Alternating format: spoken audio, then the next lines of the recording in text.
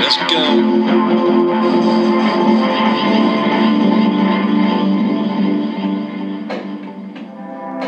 We present Red Wine Dialogues, a podcast eavesdropping on the chat at a dinner table in Suffolk, England. Tonight we have culture, car boots, and a good companion. Joan Cheveux and that wandering monologuist and singer, Brian Cohen, along with myself, can be heard discussing the Crab and Winkle, a printing apprenticeship, and Lord Kitchener's valet. I, Keith Dursley, am your host.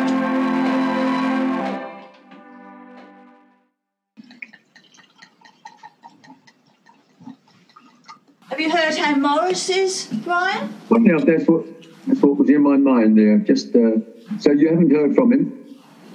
Well, we saw a couple of posts he put on Facebook. Right. And one, he put an 8-year-old picture on of him up a stepladder in the garden doing the hedge.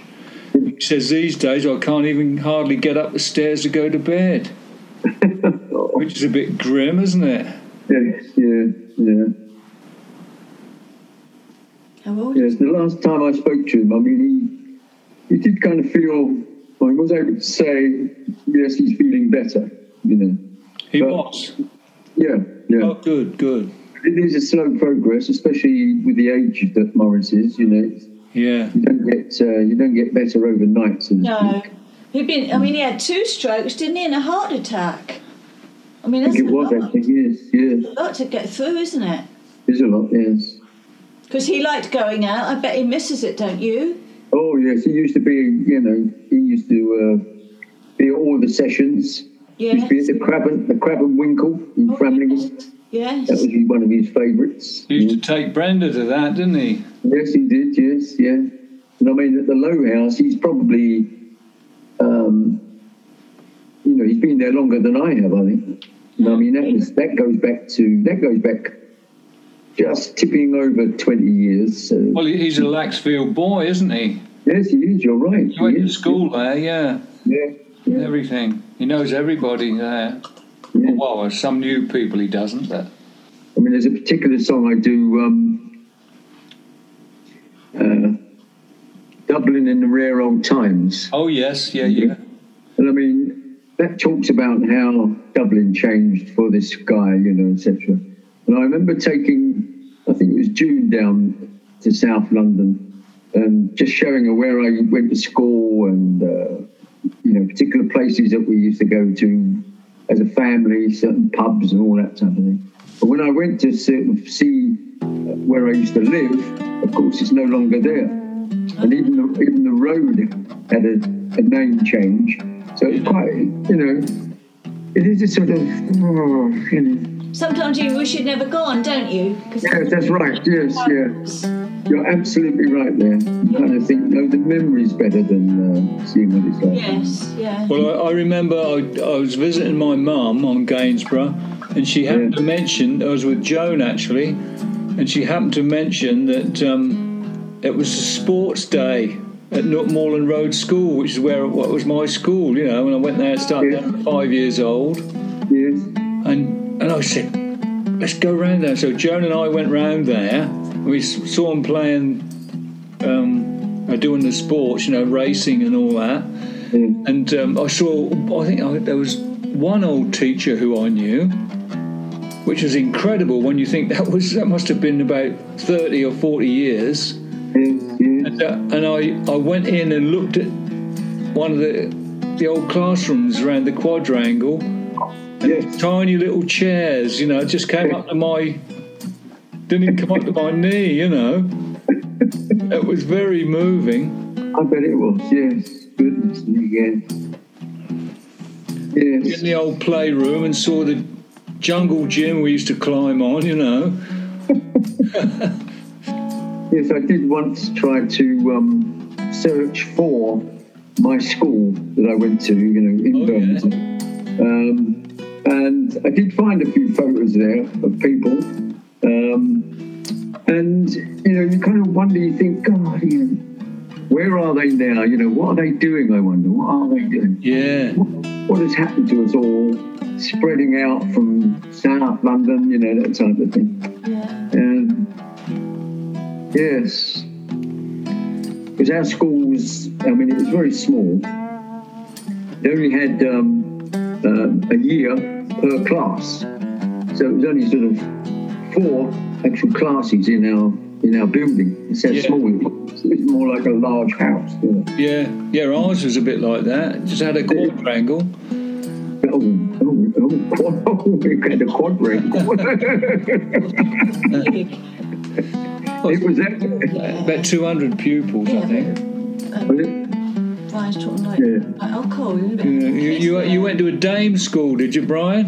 A dame school? A dame school, they call it. What's that? I don't know the term. That's when, you know, an old woman teaches them all arithmetic. Oh, I see. Now, when I speak of, when I say come across certain people and they might be from London and you always say what part, etc., etc.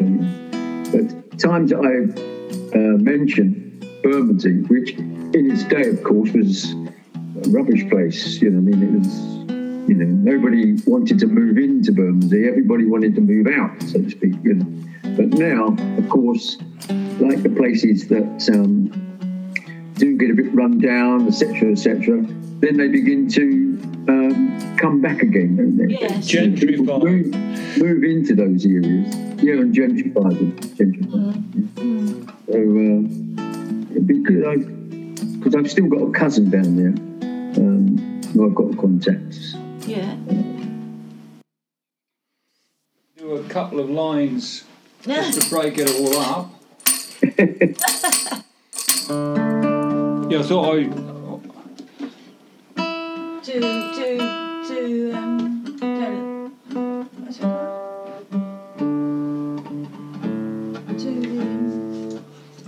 Pacemakers one. No, I can't do it if I haven't got the rights, can I? We found a dingy hole, got drinks and bless my soul. Feeling good, looking for another world. The girls are dancing well, got up and moved like hell. Rubber hammers up and down your spine. Good Lord, our digs are cheap, and we don't lose no sleep. Wait like a vulture, it's just misery. The landlady leaves the money to the cats. Oh, Ted's a Jack the lad, and he don't do so bad. Can of beans and crackers all the time, every single night. We found a dingy hole, got drinks and blessed my soul.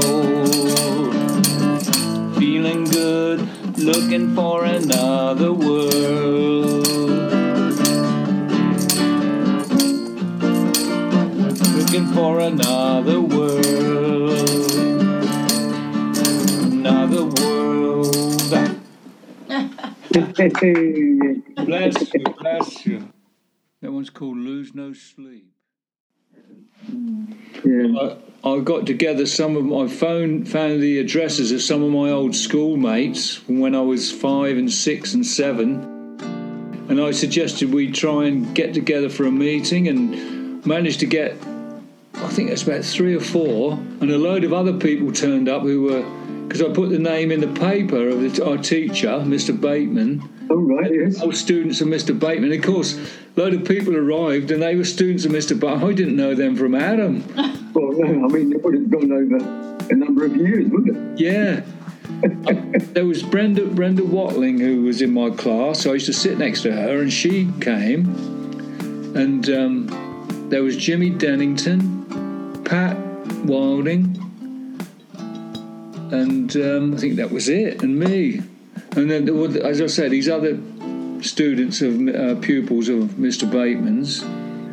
Well, I emailed Brenda again, and she said, I think we've left it too late. She said, I saw Linda Rich, who was another girl in our class, said she wasn't interested in coming, and other people couldn't say, I can't even remember anything about those days, Right, yeah. I remember everything. Yeah. Yes. Almost every pupil in my class I'd know. Really? That's amazing. Yeah.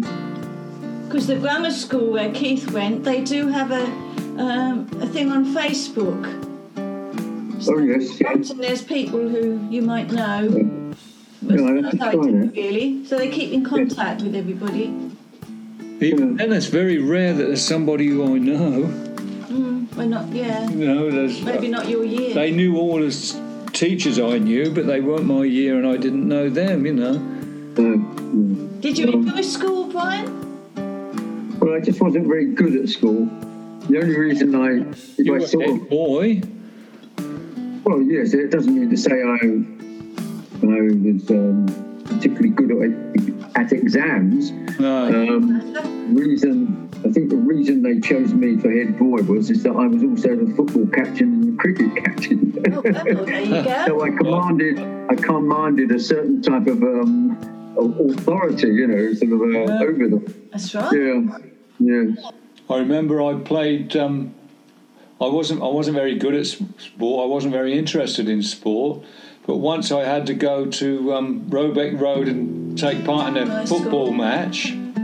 Played them at football, Roebeck Road, and Chicky Brill was the captain, who was my friend, and the following day he had to read it out at assembly about a summary of the match, and I was very moved when he said, and towards the end Keith Dursley made a fantastic save. Were you goalie, were you? No, I wasn't a goalie, but I happened to be there and I stopped the ball going in.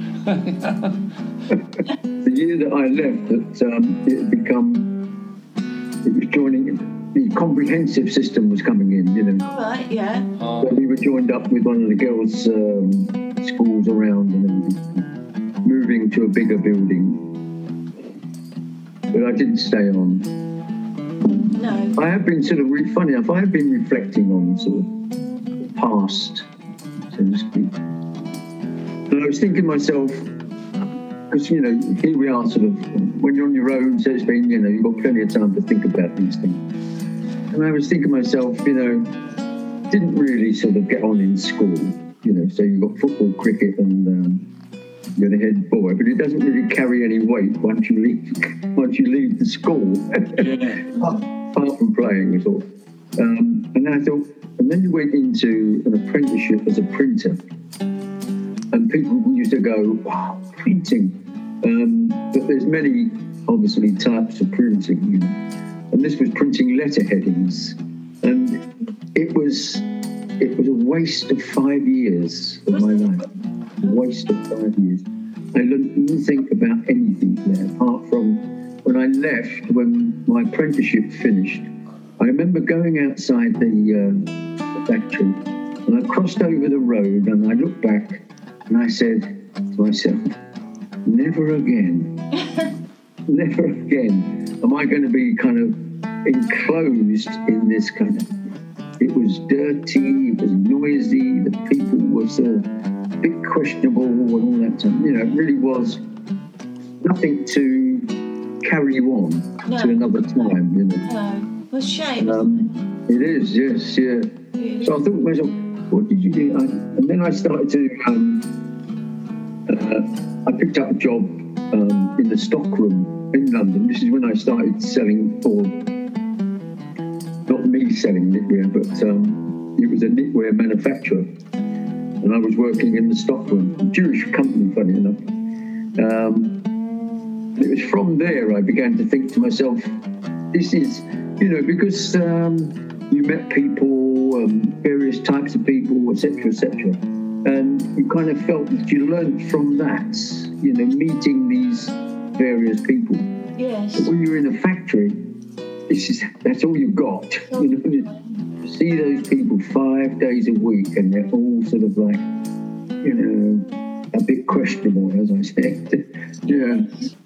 I was asked by one of the customers, Mrs. G, her name was, which was short for Mrs. Goldstein, of course, and me being a Cohen as well, I was in the right sort of area.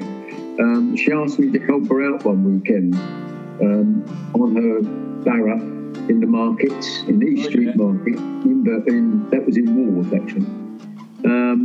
And we got on so well, so to speak, because the person who helped her, Tommy, unfortunately was alcoholic. So sometimes he was there, sometimes not. Sometimes he would be, just away for a few days and that kind of thing. So that's when I started working on the market. And I remember saying to my boss, I said, Joe, I didn't say Joe, Mr. J, his name. I wanted to sort of make it clear to him that when I was working for him, so to speak, he was my boss and I worked within the rules, so to speak, because Mrs. G wasn't a sort of the most honest of people, so to speak, And I said to him, Joe, Mr. J, I said, when I'm working with you, I said, that's it. I said, when I'm working with Mrs. G, I said, these two are completely separate. I said, they don't think I'm sort of helping myself to a few jumpers or anything like this. You know what I mean? I just wanted him to be clear that I had a clear line between Mrs. G and the market and working in the showroom in London. So, And then, of course, Mrs. G did retire. I said to Mr. J, I said to him when I was going to go down the market, I said, Mrs. G said when she retires, she'll pass on the stall to me. And he's puffing on his big cigar with his camel coat on and everything. He said, boy, she's been retiring for the last 30 years. Which kind of meant, don't hold your breath, son. and I had to say to him, well, I said, what would you do? I said, if you got a chance of working for yourself, and of course I knew what he said. He said, well, I wish you luck, boy. He says, you'll always be welcome to come down here and get your stuff, And that's when it started. That's when I started being self-employed. Yes. So that was around must have been 68, something like that. So I've been self-employed from that time. Did you have a card and stick your stamps on every week? Insurance? No. Well, I did. It was a very sort of hippie time then, long hair and beard and all that type of thing. And we didn't really concern ourselves with sort of material things or anything like that. We were very laid back. I remember one particular time that because people would come up, young girls would come up, they bought a skirt perhaps or a pair of trousers and they want a jumper, but they don't know how to match the colours or whether something goes with this or that, And this was big, we termed as Big Brian, and so I was Little Brian. And it was Colin, my friend, who I went into the business with. We were the sort of three musketeers, so to speak, at that time, And I remember a girl coming up to Brian, Big Brian, and saying, I've got this skirt. She says, I'm trying to find something to go with it. So he goes around the store looking at this. And in the end, he goes, no. He says, I can't find anything. I mean, we must have had hundreds of jumpers there. But, in his mind, as was in our own mind, if it's not right, then we don't say, oh, that one would do, or anything like that. So, yes, it was and that was another enlightening time. Because when you go down the market, people are themselves, they're all self-employed. Yes. And they have been able to sort of bring their own character to the surface. Whereas if you're working in an office or somewhere else, they've got various people, there's various standards that have to be looked out for,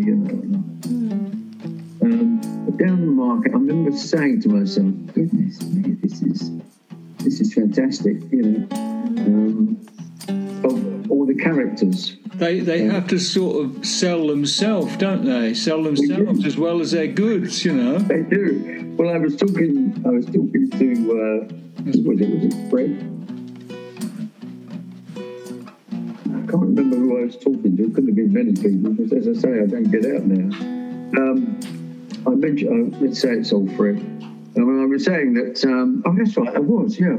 I was talking about going down Petticoat Market and when I was in the market. And I was saying how before working in the market, we used to go to the Holy Communion Church, you know, around our way and all that type of thing when I was around 12, 13. And afterwards, we would all get together and we'd all wander over to East Street Market. And it was packed. And of course, the rules of selling things and, you know, the standards, so to speak, weren't so guided, weren't so rigid, strict, you know, eh? Weren't so rigid.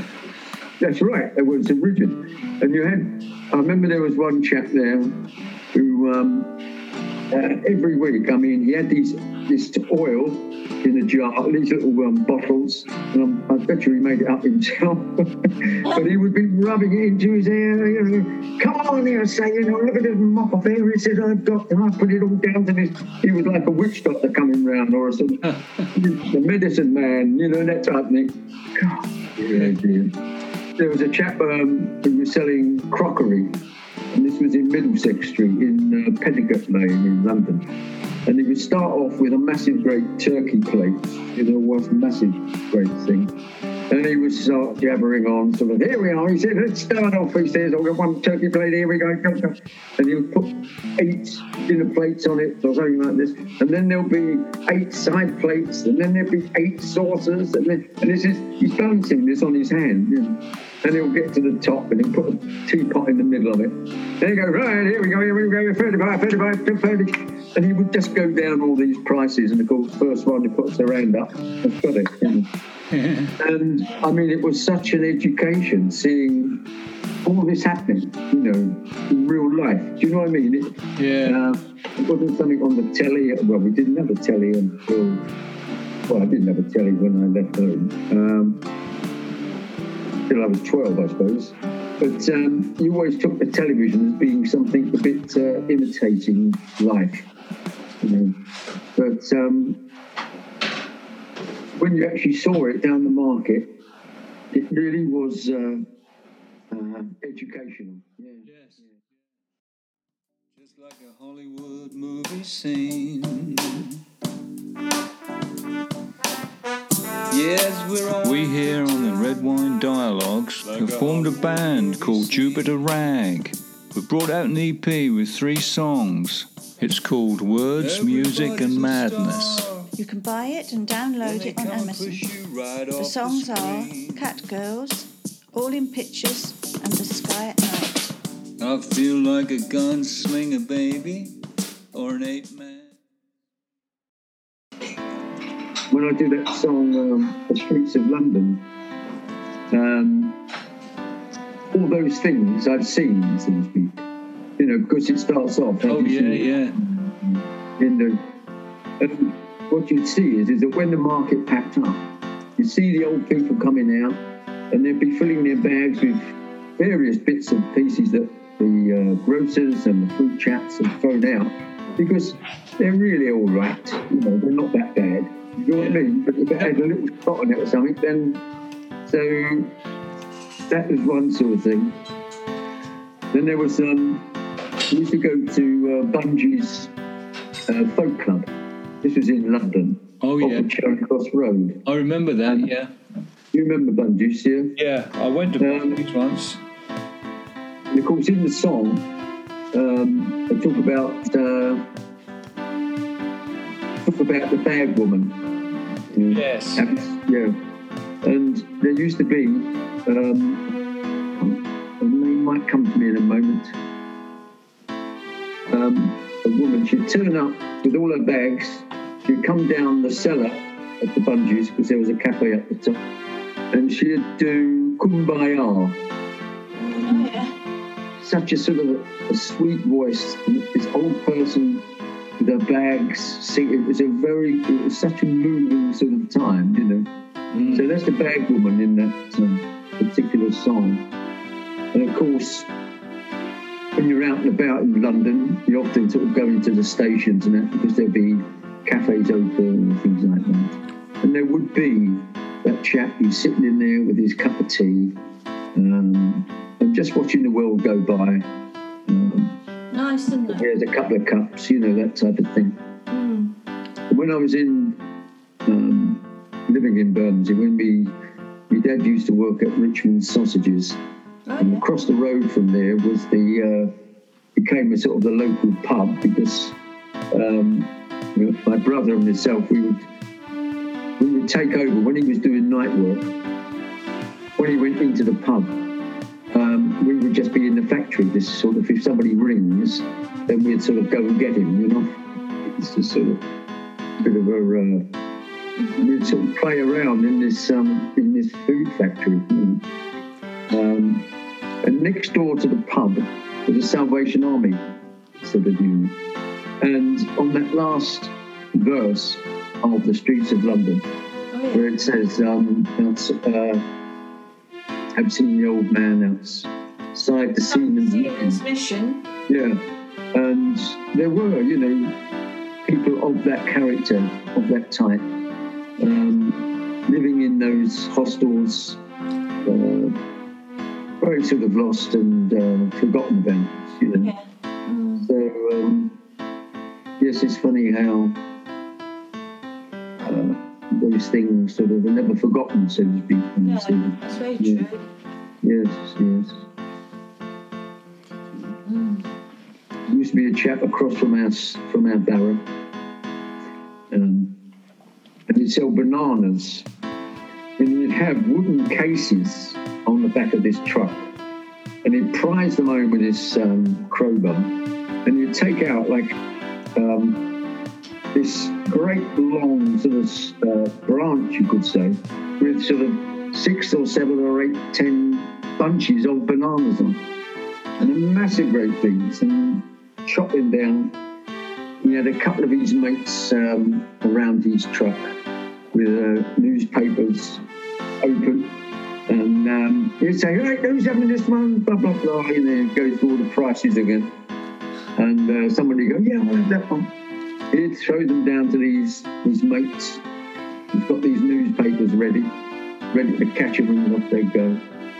It was really as I say, a learning experience, a sort of what you can do, you know, that you can go your own way, so to speak. You can take hold of your own life, and you know, it's up to you more than up to somebody else.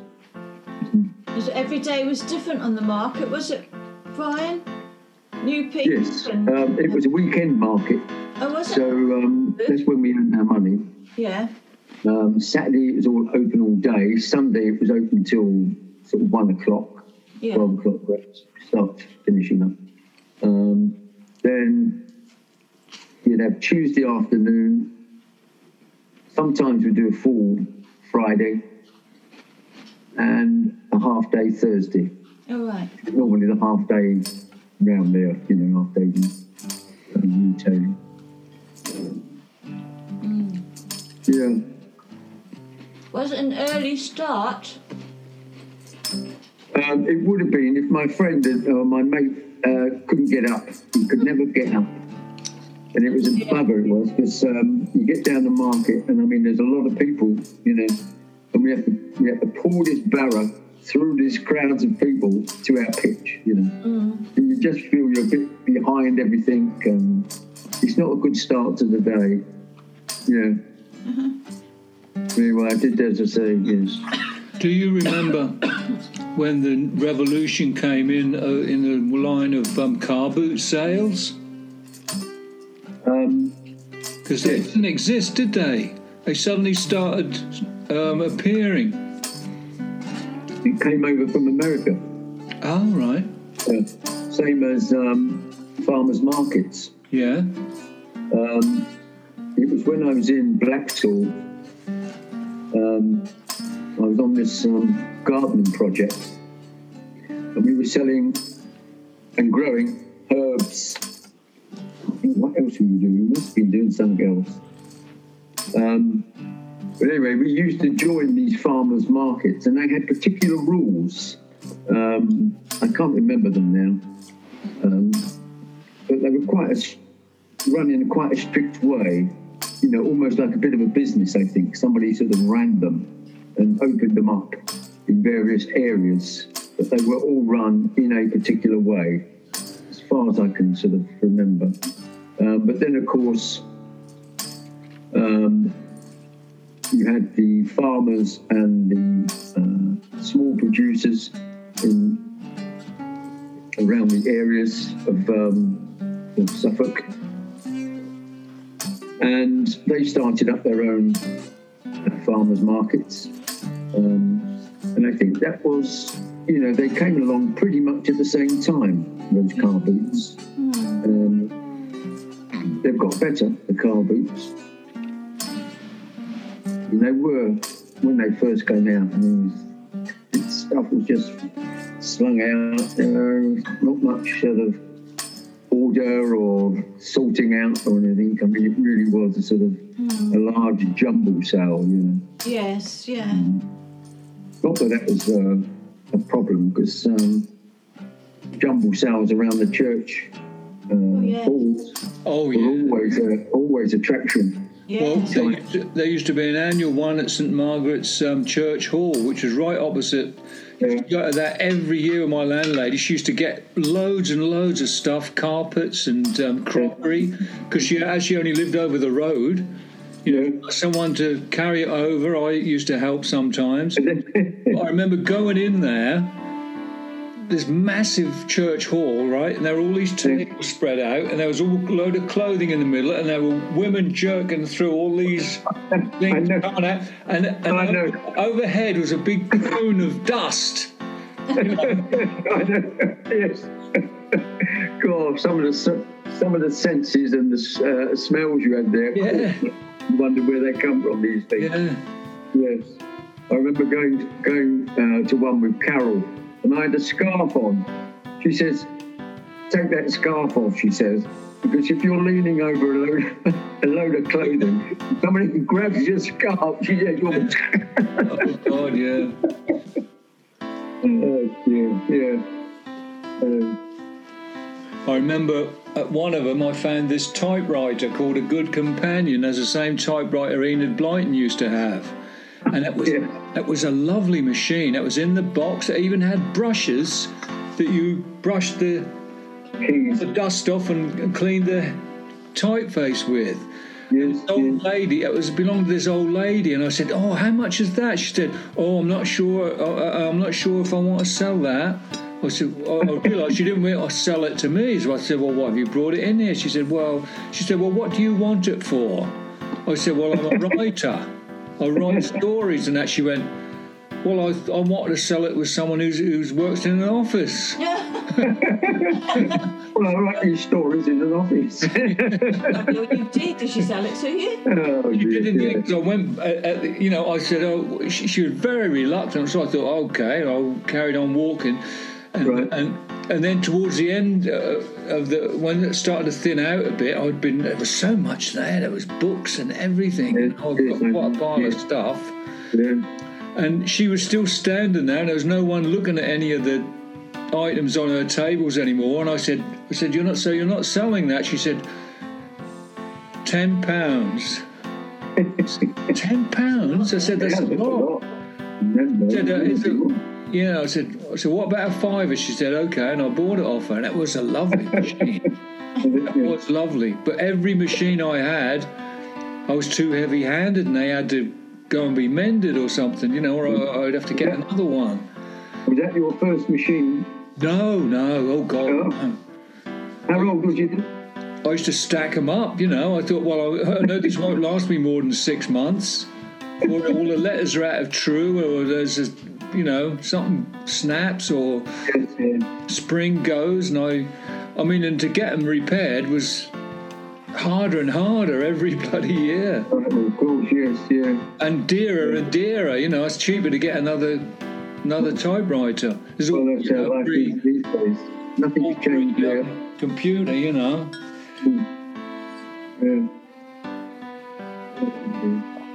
But she really didn't want to sell it to me. It was like she regarded I was just going to be messing about, Yes, right, yeah.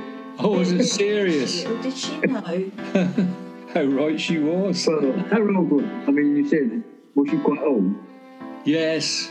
Yeah, well, a person like that, they're probably very attached to it and they've got some idea in their head and they want to fulfil that idea, don't they? Yes, yeah. I bet she worked in an office all her life. You'd have a lovely clean bloke in it with a collar and tie.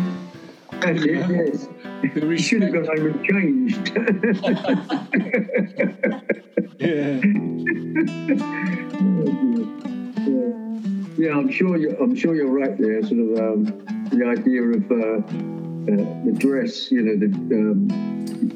whether they're jeans on or sort of an old coat or something like that. Yeah, in those days They do judge the prices like that.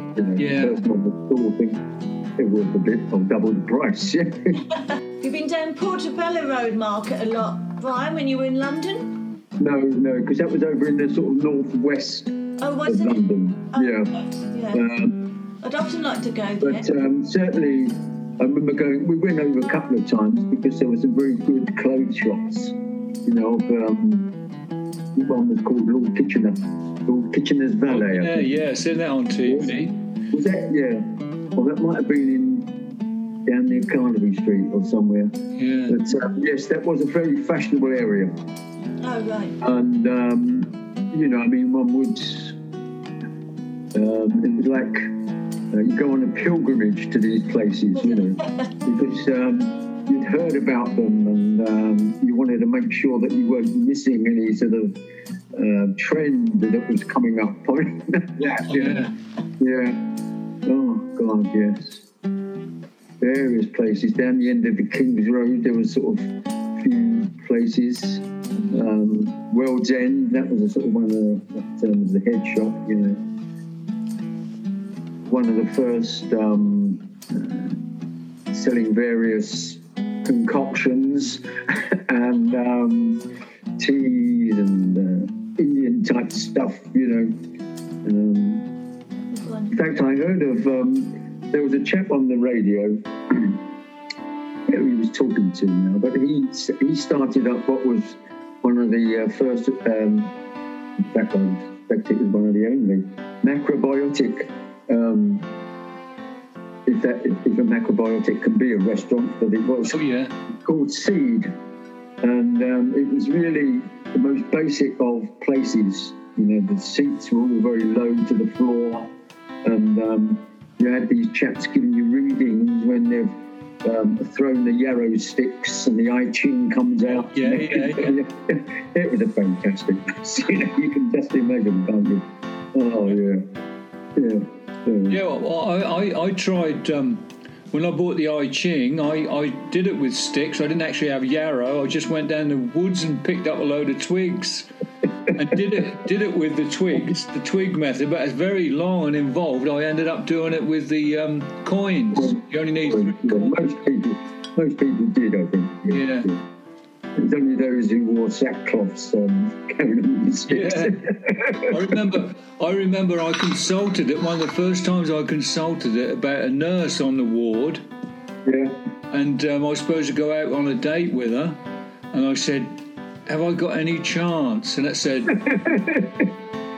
the maid is not for marrying. Really? Yeah. It's incredible. So you didn't go? I went, but that did turn out a disaster, yeah. It was right. I don't suppose you asked it again. Not about her, no.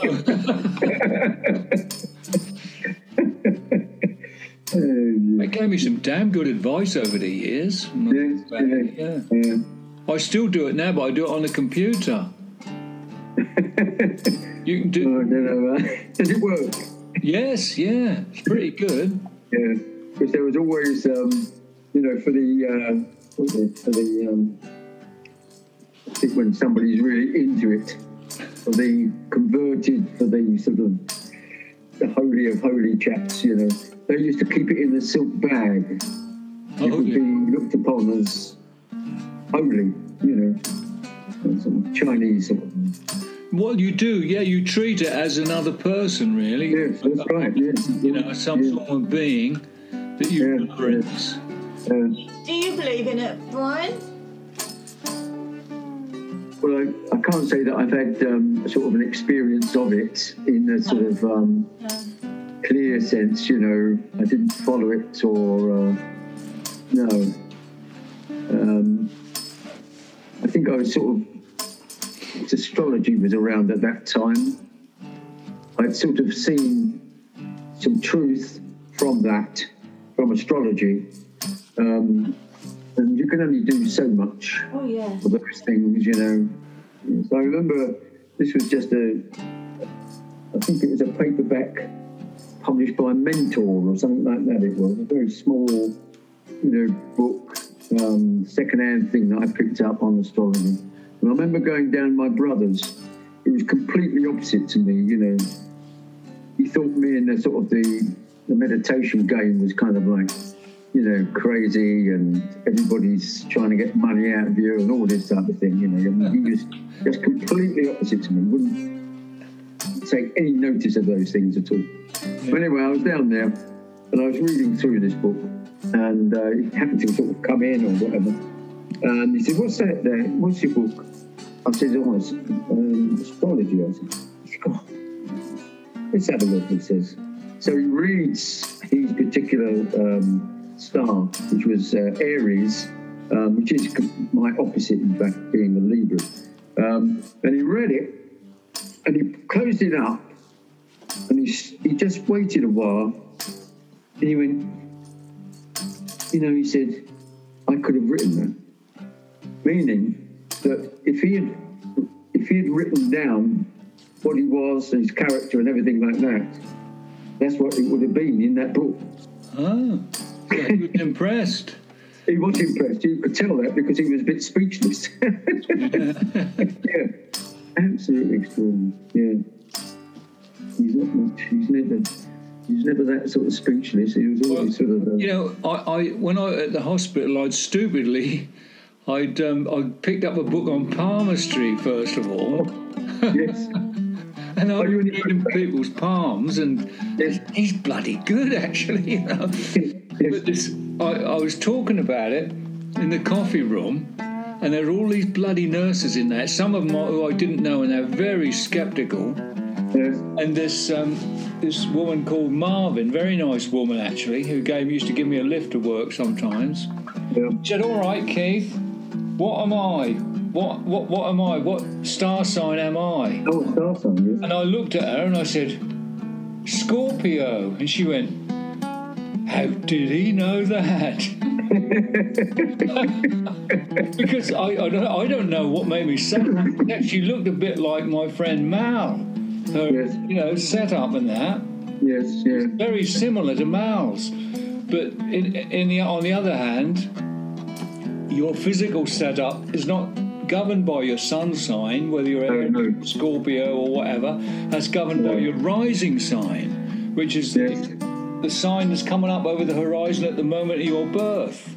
Yes, that is the one that gives you all your physical characteristics, or supposed to be, but nobody has explained. Today, a lot of people are born in hospitals. They're induced. They're born before the time when they're supposed to be born. Joan, there is a case going on at the moment. I forget where it is, some area in England, where a particular hospital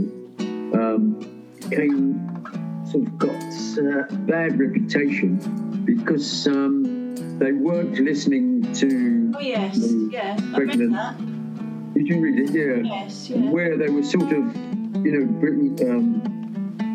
bringing on this inducements and cesareans without really knowing that it was the right thing to do, so to speak.